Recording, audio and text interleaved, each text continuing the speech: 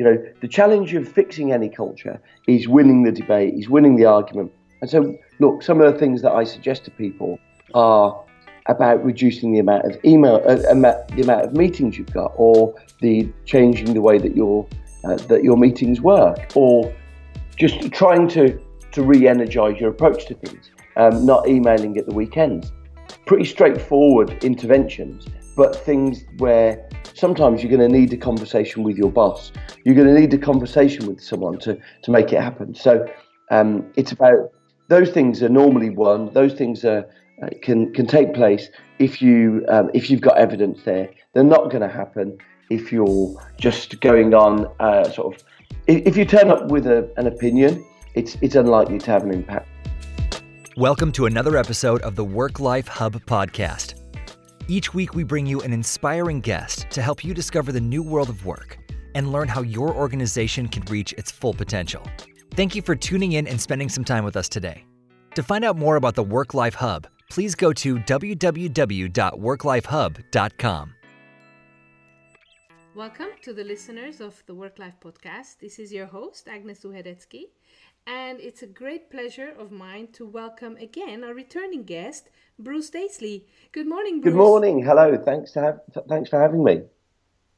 Well, I'm absolutely thrilled to have you back, and the occasion is the book that you wrote that has come out recently on hardback and audiobook, and I think in January it will come out in paperback. The book is called The Joy of Work, 30 Ways to Fix Your Work Culture and Fall in Love with Your Job Again. And just as a brief introduction, so Bruce is a VP for the EMEA region at Twitter. He's based in the UK. And also he is the host of the UK's #1 podcast, Eat, Sleep, Work, Repeat. And some of his work exploring this new world of work and how to make work suck less led also to the New Work Manifesto that we also discussed in our previous episode. And if you're lucky enough, having heard Bruce give a talk live, you realize that this is a man on a mission about to change the world of work. So that's where we really connect, I think. And so maybe before we go more into the book, would you mind telling listeners a little bit on how you went from hosting the podcast and then working on this New Work Manifesto to actually putting it into a book, summarizing really these ideas and things you've learned into this book? Yeah, absolutely. So I think, I started from the perspective of being someone who, in my day job, was interested when there were good cultures, when there was just a good environment, really. And so that might have been teams that I worked in. It might have been teams in proper jobs, or it might have been teams in restaurants I worked in or bars I worked in. I was always interested how some environments were more enjoyable than others. So I think that was my first instinct. Then when I started doing a podcast on it, largely as a process of self-education, to try and inform myself what the secrets of good workplaces were. And I felt there must be answers, but I felt that there weren't really any evidence being offered to me of what the answers were. So I started sort of chatting to people, doing research, and I was just astonished to discover that there was loads of evidence about how to make work better. But a lot of the people who have day jobs, like all of us, don't hear this evidence. So we don't hear about some of the psychology research, some of the organizational behavior research.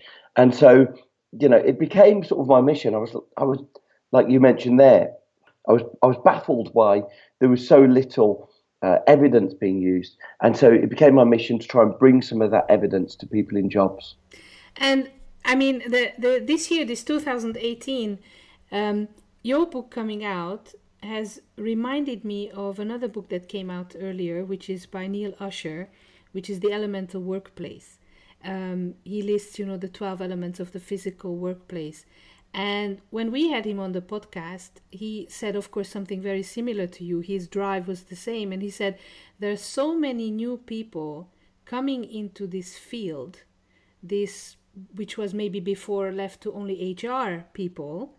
And he also felt that there was nothing quite accessible and simple and almost like an IKEA, assembly guide for people who haven't gone to university, studied HR, but who have drifted into these jobs. And I kind of think that that's a little bit similar to you, to channel all this very high level knowledge available in peer-reviewed journals, but to package it in a very practical, user-friendly way. Yeah, that was exactly my intention. And the truth is, as well, I'm not convinced that people complete books, that they don't read books. And so then I thought, okay, so if people don't finish books, then what's the way that I can make this be accessible enough that maybe you only read one chapter, and you read the chapter, and you say to yourself, you know what, I tried that out and it worked. And so therefore I thought, by packaging it as 30 things that people can do, I thought it was far more likely that people would do one of them, try it out. So look, yeah, that's it. The whole intention, really, I think it's important probably for me to say who the book's for. The book isn't for bosses, it isn't for CEOs, it isn't for MDs. They don't read books like this.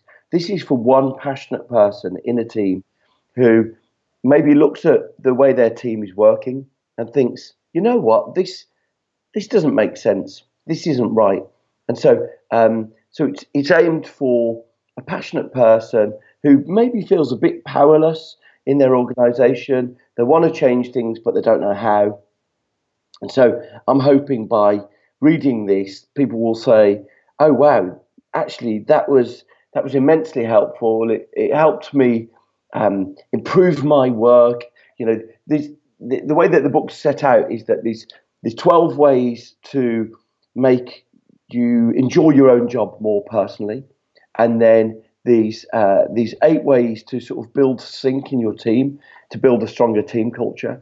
And then these 10 ways to improve your company culture. So, and in each of these suggestions, each of the interventions is based on evidence. So, someone might be sitting there going, you know what, this team doesn't feel like they're talking honestly with each other, or this team doesn't feel like they're very creative or collaborative. And for each of those things, there's an intervention that you can do. I mean, this is something that we also come across quite often, even if there is senior leadership buy-in into, giving people more work-life balance or trying to change the culture or building more trust. The further down you go in the food chain, if you will, especially line manager, hiring managers, that's when it gets really tricky. And we've seen also, in organizations that there is a kind of a lone warrior HR manager or even someone from marketing or sales who says, we can do better than this. But they often lack tools, but often also kind of fizzle out, right? Because if there's a big resistance to some of these changes, then these poor lone warriors will not make it really happen. So in your book, do you also empower people on how to communicate or how to get others on board? Yeah, exactly that. So I think, the truth is that the most important part of all of this is using evidence, using research and evidence. And so, generally bosses have got a motivation of trying to make the company work better, the team work better. So, my contention is that a boss can be persuaded, a boss can be sort of won over, but probably you need a bit of proof, a bit of evidence to do that. But yeah, absolutely. The challenge of fixing any culture is winning the debate, is winning the argument. And so, look, some of the things that I suggest to people are about reducing the amount of email, the amount of meetings you've got, or the changing the way that your meetings work, or just trying to re-energize your approach to things, not emailing at the weekends. Actually, sort of pretty straightforward interventions, but things where sometimes you're going to need a conversation with your boss.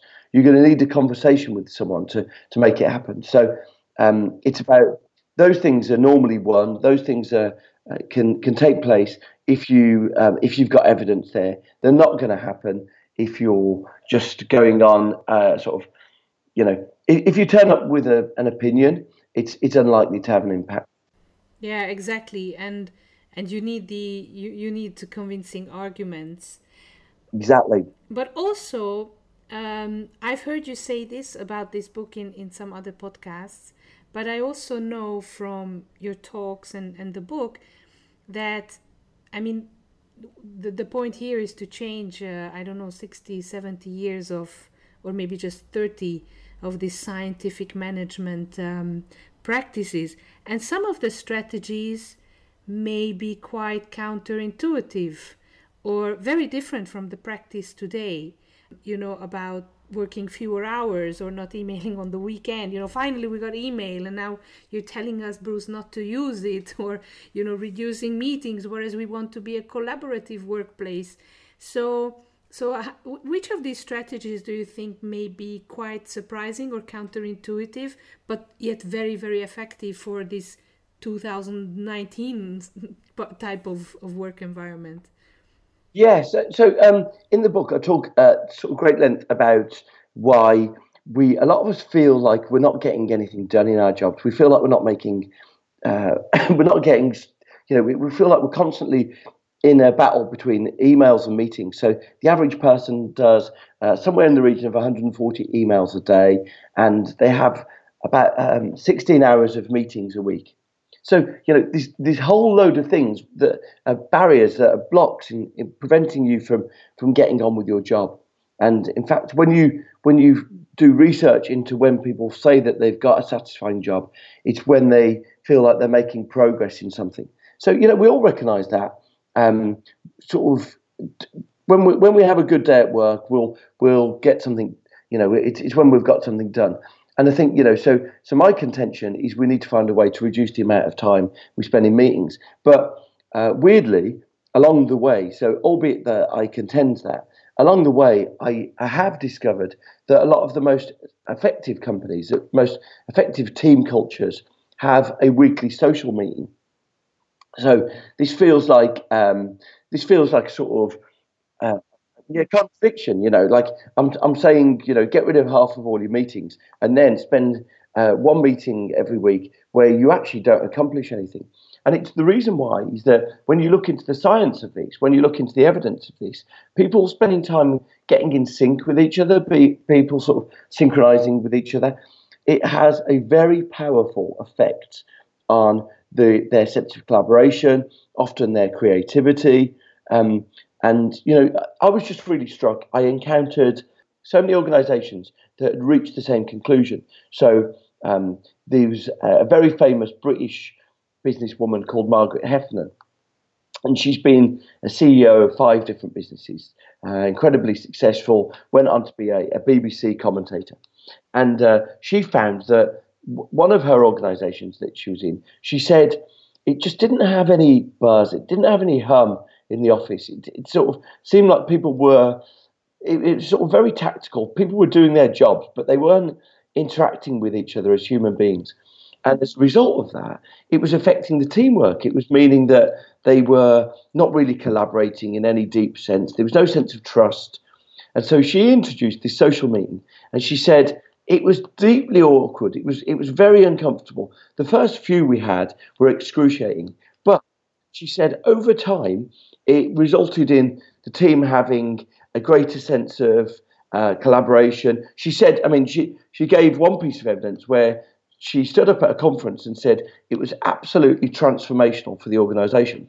And she said, weirdly, someone in the audience stood up and said, I worked at that company at the time, and I can contest that it was absolutely transformational. The fortune of the company completely transformed by us having this social meeting. Right, really interesting. And so I go into the science of why it works, and I go into the science, the evidence, the multiple people who've done research into it. And so I think, that's one of these examples where you might get a few chapters into the book and say, oh, this guy hates meetings. And then further down in the book, you go, oh, I'm surprised. He seems to like some meetings. And it's exactly right. When you look at the science of meetings, there's a wonderful scientist that I referred to several times, a guy called Alex Pentland from the Massachusetts Institute of Technology. and his work, he looks at he actually uses very clever devices to track what people do in offices, and then overlays the productivity of the office. So he overlays sort of what people are getting done. And he says meetings account for about 2% of office productivity. So, really interesting sort of meetings are not generally very productive and very useful in our day-to-day life. However, if you get the right sort of meeting, it can be very powerful at building bonds between people. Absolutely, and I wanted to ask you something that has been on my mind for ever since starting this kind of work, is that somehow we have overlaid ancient work organization or work design principles, the 9 to 5 presenteeism kind of things, with these new technologies or new tools, and without really asking, what needs to get done here, what is it that people have to do, and I find that meetings and emails, reports, a lot of papers, they also contribute to a type of pseudo work, which is not really work but looks like work, and it also enables quite a few people to navigate in the organization without really doing much, and so you have a lot of these kind of dead wood around also, who to whom this is very suitable. This kind of looks like work but is not really work, and some of them may be pushing more meetings on others to kind of keep up this this kind of pretense or this the visuals of work without any substance. Exactly right. Work about work. And so, effectively, we're in a situation where a lot of us might find that we can go all day. And you've done emails, you've done meetings, and you might question yourself and say, what have I actually done today? Emails just a very, very slow means of communication, right? Like all of us can speak quicker than we can email, and so consequently, these sort of big questions about what modern work actually is. And I think that the more that you boil that down and you say to yourself, what are we trying to get done here? Then actually meetings are in sort of service of distracting us from that. They're preventing us from doing that. There was a really interesting thing that I was quite taken with, that the organisation McKinsey said that McKinsey sort of did some work, and they said that the average person spends about 40 to 45% of their time doing emails, and I think you can recognise that. But that's 2 days a week doing emails, and when you think about it, it's sort of a really an obvious amount, but it seemed to correlate with a stat that I heard an anthropologist, Robin Dunbar, give. Robin Dunbar said that he's very famous for coming up with something called Dunbar's number, and Dunbar's number is this concept that he identified, that the cerebral neocortex in the brain, so just an important part of processing in the brain. He said the cerebral neocortex can only trust 150 people. So, humans have only got a capacity to trust 150 people. And so he said that, in times gone by, that would determine how many people were in tribes, or it would determine how many people were in sort of groups of humans. If you reached 150 people, generally the group would split, and you'd have a two smaller groups. But he said, we can get up to that 150 people. But when you get up to 150 people, you spend about 45% of your time in what he called social grooming. And it really struck me that the parallels between those two numbers, we spend 45% of our time doing emails, and 45% of our time is what you need to do social grooming. And it's almost like email has become, rather than the job itself, email has just become this social grooming. It's just a way to stay connected to a bigger group. So that's it, sort of for me, once we've recognised that, we then need to sort of strip it back and start looking at these things and saying, okay, are we actually doing email rather than doing our jobs? Absolutely. But it's also a lot on the shoulders of direct supervisors or line managers. I mean, listeners to the podcast may think that I have some sort of obsession with line managers. But to be able to formulate and support your staff in either telling them what needs to get done or asking them what should get done, right? It's we're almost caught up in this whatever comes up at the last minute gets to be the priority, and it's just piling up and firefighting without sometimes taking the time to think, okay, what is it that is totally redundant? It's quite a big responsibility, right? To say, well, hold on a second, let's pause everything here and let's say, what does your role actually involve, and what are you good at and what you should be doing? Yes, exactly that. So, look, and I think the truth is that we should be spending more time thinking about what work is, and look, just what's the most effective way we can get this done. And in truth, I don't think we spend enough time asking those questions. So, so that was my objective here. Look, the truth about work is this: is that people who have jobs are more happy than people who don't have jobs. They live longer, they get less illnesses. Work is a really important part of our identity and the way we conduct ourselves in the world. So, I want to make sure that we're almost unashamed to say that we enjoy work. Work is an incredibly sort of important thing for us. We're almost ashamed at times to admit enjoying it. And I think the important facts to bear in mind are that half of all workers now report feeling burnt out. People are finding that their jobs are expecting them to work longer and harder. Stress levels are at record levels. And so we know that in essence, we like having a job, but we know that the way that we've calibrated modern jobs there's something wrong with it right now. And so therefore we need to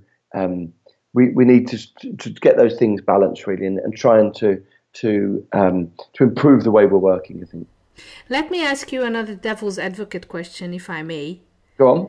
Can any workplace be helped? Yeah, I really think it can. The thing that I've been interested in, there's a wonderful. She used to work at Massachusetts Institute of Technology, but she was an operations manager, and she spent time looking at retail stores, at supermarkets, because she was convinced. Well, actually, she didn't start with a hypothesis. She started just trying to look at the profitability of different organisations, and what she found was that the organisations that had a good culture, that treated their workers well, that had a good remuneration package for workers, she found that those organisations, rather than sort of being less profitable, they were more profitable. So she called this the good job strategy. She said that when you create good jobs, actually it becomes a competitive advantage and it benefits the whole organisation.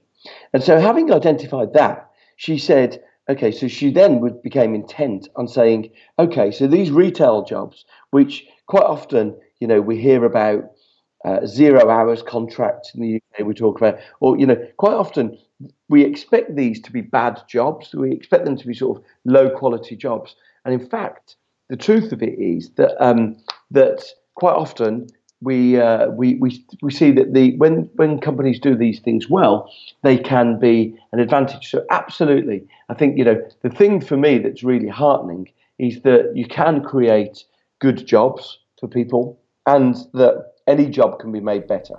That's fantastic, and actually just resonating a little bit with what you just said, I actually read quite recently somebody admonishing parents to say you shouldn't tell your kids, well, if you don't go to school, if your grades are not good, if you don't finish school, you'll end up working in a cafe, or you will end up being a bin man, or you end up being a Yeah. postman.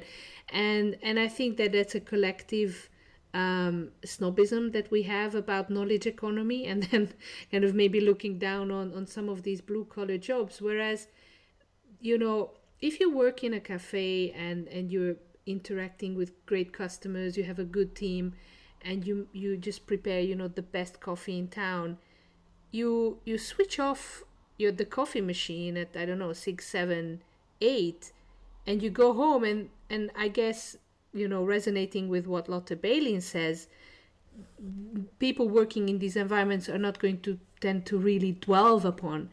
Whereas in the knowledge economy, in academia, in research, people just even find it very difficult to shut off their brains, and being present with their families. If you're not on your phone, then even your inner kind of voice still goes on in your head while you're, solving some other, big world work problems. So I think that there's also a little bit this, right, to address a little bit the balance and understanding of where happiness and joy in work can come from. Exactly. This, I think you raise a really important point. That the ability in some jobs to switch off at the end of the day and to walk away from work is increasingly elusive for a lot of us. We find since the arrival of email on mobile phones, the average person is working an extra 2 hours a day, whereas before we had electronic emails on our phones and we could access it anywhere. People were at least able to step away from their jobs and have some headspace. I think the challenge increasingly is that a lot of us don't have that ability to switch off, and it's why jobs like cafes or jobs that are more physical can feel more appealing at times, because there's a greater separation between work-life balance. Look, I think the critical thing is that we need to be having these discussions. There was a wonderful piece of work by a woman called Alexandra Michel, who studied investment bankers. And she looked at them and she found that, the practice in investment banking, so investment bankers can earn €1 million, £1 million a year. and so when they start, you go through a sort of a ritual where everyone works about 100 hours, 120 hours a week. It's sort of about 15, 16 hours a day, 7 days a week. And it's really established. She spent ages looking at it. She looked at this pattern. And what she found was that that's long established. And look, it's deeply unproductive, but they do it as part of a rites of passage. If you don't work that hard, then you're considered to be sort of not deserving and not wanting to ascend. What she found, though, was that since the arrival of mobile phones, the work that had been ridiculous and excessive had become intolerable. People were leaving the office for 7 hours a day, but they were staying connected to the office on their phones. And so when they previously left, they were having 7 hours a day where they were going home and sleeping and resting. Now they were going home and staying connected on their phones, and they were collapsing. They were having breakdowns. They were getting extremely ill, and so just really interesting. I think that the mobile phone has pushed us over the edge, and we need to have a discussion about that. Do we need to be connected all the time? What's the best way to balance this? What's the best way for us to manage this, really? I have read or heard about a similar experiment that was with law firms, another notoriously long hour culture sector, where managers said, okay, we're going to install a 1 day go home on time day. I think it was Thursday or Friday, when they said to the lawyers and partners, okay, go home at 7 in the evening. And the first day they did it, nobody went home, because they felt it was a trap to assess who is driven and who is slacking off. So it has to be embedded in the whole culture. Some of these initiatives, as you said about, the one about socializing, the one about taking breaks, we have to now unlearn so much bad habits Absolutely. And really, come away from these stigma and unconscious bias that if I take more time to think, if I take more lunch breaks, and I know you speak about laughter in the book, then that's going to harm my career. I'm going to be frowned upon. So I think the task is really carved out for people who buy your book and want to do it. Yeah. But it needs persistence, right? It's really over time that these strategies will bear fruit.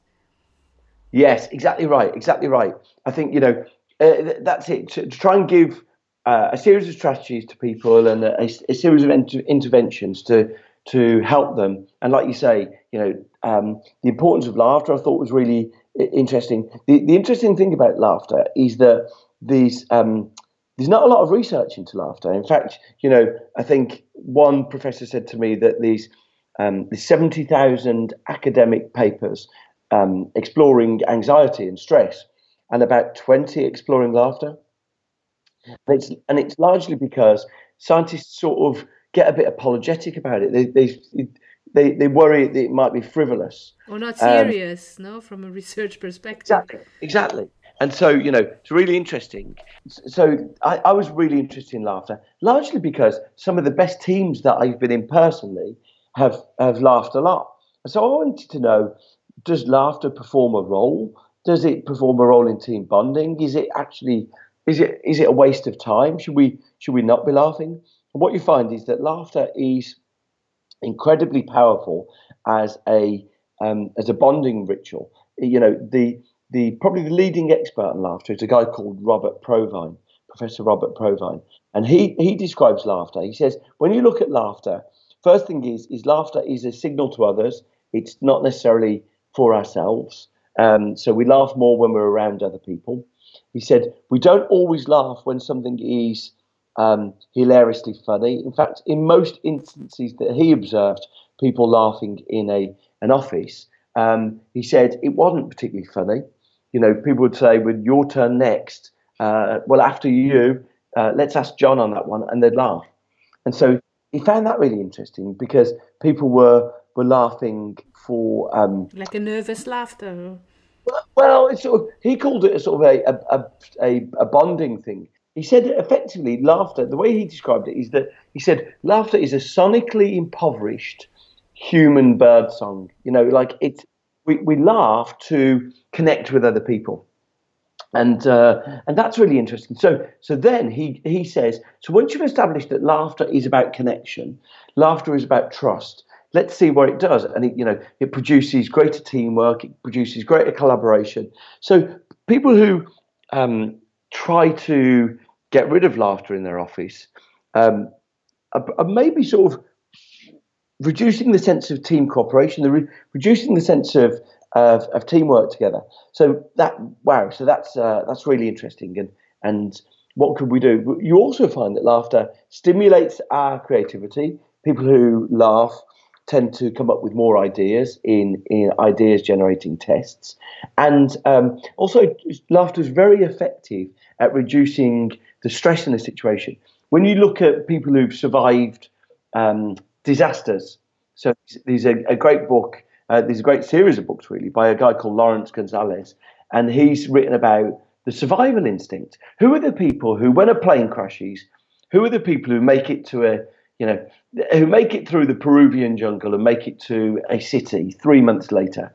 Who are the people who are lost at sea? Their boat's lost at sea, but they make it to somewhere 6 months later. Who are the people who survive? And almost without exception, the people who survive, one of the first characteristics of them is that every day they laughed at how ridiculous their situation was. So they weren't the people who sort of seriously focused on, I must survive, what's my plan? But also mainly they were the people who were like, I've got no way to survive this. And they laughed every day. Really interesting. So laughter has these sort of multiple functions really, where it acts as a coping mechanism, it bonds us to others, it makes us more creative. And so then the thing that becomes, I've had bosses say to me, now's not the time to be laughing around the office. And, I would contend, no, the very opposite. this was when things are bad, that is the time to be laughing in the office. Absolutely. And it's also, when things get stressful, when there's deadlines, when big solutions need to be, had, that's when you need time to think. That's when you need to switch off. That's when you need to sleep more, eat better, laugh more. So it's all counter, these American movies of the 90s Wall Street businessmen. It's Exactly. always the opposite. Exactly. So time is unfortunately always going way too fast in the podcast, and I'm really enjoying our conversation. Before we go to the last question, Bruce, may I ask you to tell listeners where they can find the book? I guess it's on all the Amazons, but also where they could, read more about your work or get in touch with you. Yeah. So the book is out on Blue Monday, which is sort of a British day, which is sort of regarded as the most miserable day of the year. So that's the 21st of January. Mm-hmm. And so the book's out then. It's available on sort of Audible or on in bookshops. But if people are just more interested in the idea of work and improving work, then I have my own podcast, which is called Eat, Sleep, Work, Repeat. But from that podcast, I made like an 8-point manifesto, an 8-point sort of way to improve work, and some of those are in the book. Some of them I've sort of adapted and changed. But the intention of that was to create 8 ways to try to improve the basics of work. And that was, it's things like turning the notifications off on your phone, which might seem almost unrelated to work culture. But what you find is that most people are in a state of mild exhaustion about their jobs. And if they turn the notifications off on their phone, what it tends to do, the people who did that experiment, they asked people to turn notifications off on their phone, and the people who did it, half of the people who did it were still doing it 2 years later. So it's one of the most powerful interventions that any of us can do. And I think the objective is really sort of to try and reduce that sense of exhaustion you've got about your job by doing it. So the manifesto includes 8 things like that, where you can, and you'll find that just by searching New Work Manifesto. Great. Now, coming to the last question, and because this is the last podcast I'm recording in 2018, and everybody is feverishly preparing their 2019 New Year's resolutions. So once this podcast out, and if it's not too late for people, what would you advise to people who are interested in improving the work culture of their organizations? If you could just give one advice. Yeah, I mean, if you're going to sort of stage 1 intervention, one of the secrets is to get psychological safety, so to build psychological safety. And I found a member of the elite British military told me about something called a hot debrief. So at the end of every day's action and intervention, they just have a hot debrief. They stand together at the end of the day, very much like a stand-up meeting that people have when they run a Scrum methodology. They have a hot debrief, and the leader there models this by saying what he's done wrong personally. So it's a sort of a great way for him to demonstrate it's okay to admit when something's gone wrong. And I think that's I've tried to describe it in 30 seconds there, but it gives you a perspective of some of the things that you can do. Fantastic. Well, thank you so much, Bruce. I really, really enjoyed again our conversation as always, and I wish you really the best of success with the book, and that really it reaches many, many people and they start implementing these strategies, because the world needs to hear your work. Thank you so much. Wonderful to chat to you.